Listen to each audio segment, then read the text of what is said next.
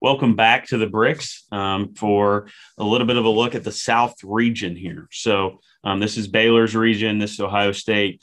This is, I think, could be the most competitive region that we have because Baylor's susceptible to losing right now. We don't know what they are after some COVID breaks, after those kind of things. Three teams, I think, could get out of this region. I think Baylor obviously could get out of this region. I do think Ohio State could get out of the region. And as I said on the live broadcast on Sunday, I think the Tar Heels can get out of this region as well. So those are my three teams to get out. Nick, do you have a little different perspective on your three teams you think could get out of this region? Again, I look for defensive teams and teams that are deep. So North Carolina checks both those boxes to me, and teams that rebound. Obviously, you got to rebound to compete in March. Ohio State, I'm struggling to figure out where I fall on the Buckeyes. Arkansas is a team that's streaky shooting, but I'm fine with saying Colgate beats them in the first round. So I'm riding with Baylor. I'm not touching Purdue. I'm not touching Villanova. I would touch Ohio State. So I think it's between those two teams and North Carolina. I think it's the 1, the 2, or the 8 here. I think this region, like the East region, is up for grabs. Midwest and West, check it. 1 seeds win it, in my opinion. I think this one's up for grabs. Is Baylor the real Baylor? If they get back to playing Baylor basketball and get back to the efficient defensive team, as well as one of the most efficient offensive teams in the country, then lock it down. Baylor Bears win this region. They should win this region. I'll put that out there. I think this is one of the easier regions. And that's no knock on Ohio State, but I think this is one of the easier regions to win as a 1 seed. I like the path here for Baylor. I just don't like where Baylor's at right now.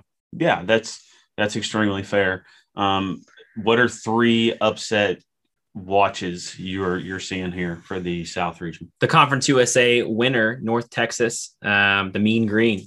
Oh, one of the best mascots out there. One of the best color combos with the mascot logo. North Texas over Purdue. I've never been big on Purdue this year. I'm not big on Purdue in general. I like North Texas. Winthrop over Villanova. Again, another really good mid-major team. Jay Wright, early exit with 2 starters already off. They had an early exit in the Big East tournament. They got Georgetown going. And then Colgate over Arkansas. If you're looking for a region that just goes straight chaos, this is probably it. Yeah. And then again, the result of chaos would probably be a lower seeded team winning the whole thing. So if that's what you're looking for, I would combine higher seeded teams winning the overall, but then a 14-13 and a 15 or 12 winning is what I would say.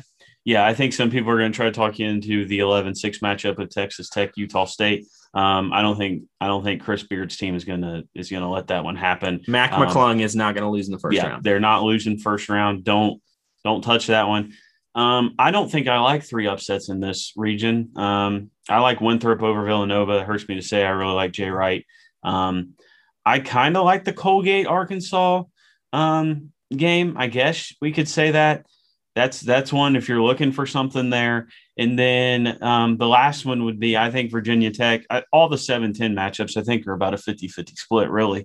But I like the way Virginia Tech does things. Florida's weird. I don't know what Florida is, what they do well. They're not very good on offense, in my personal opinion. So I think Virginia Tech, the Hokies, could get the Gators in the first round. So that is your South region. As Nick said, could be the easiest path here for Baylor, depending on what happens with the rest of it, or it could cause chaos with the Tar Heels and Ohio State having some say in those kind of things. So that is your South region.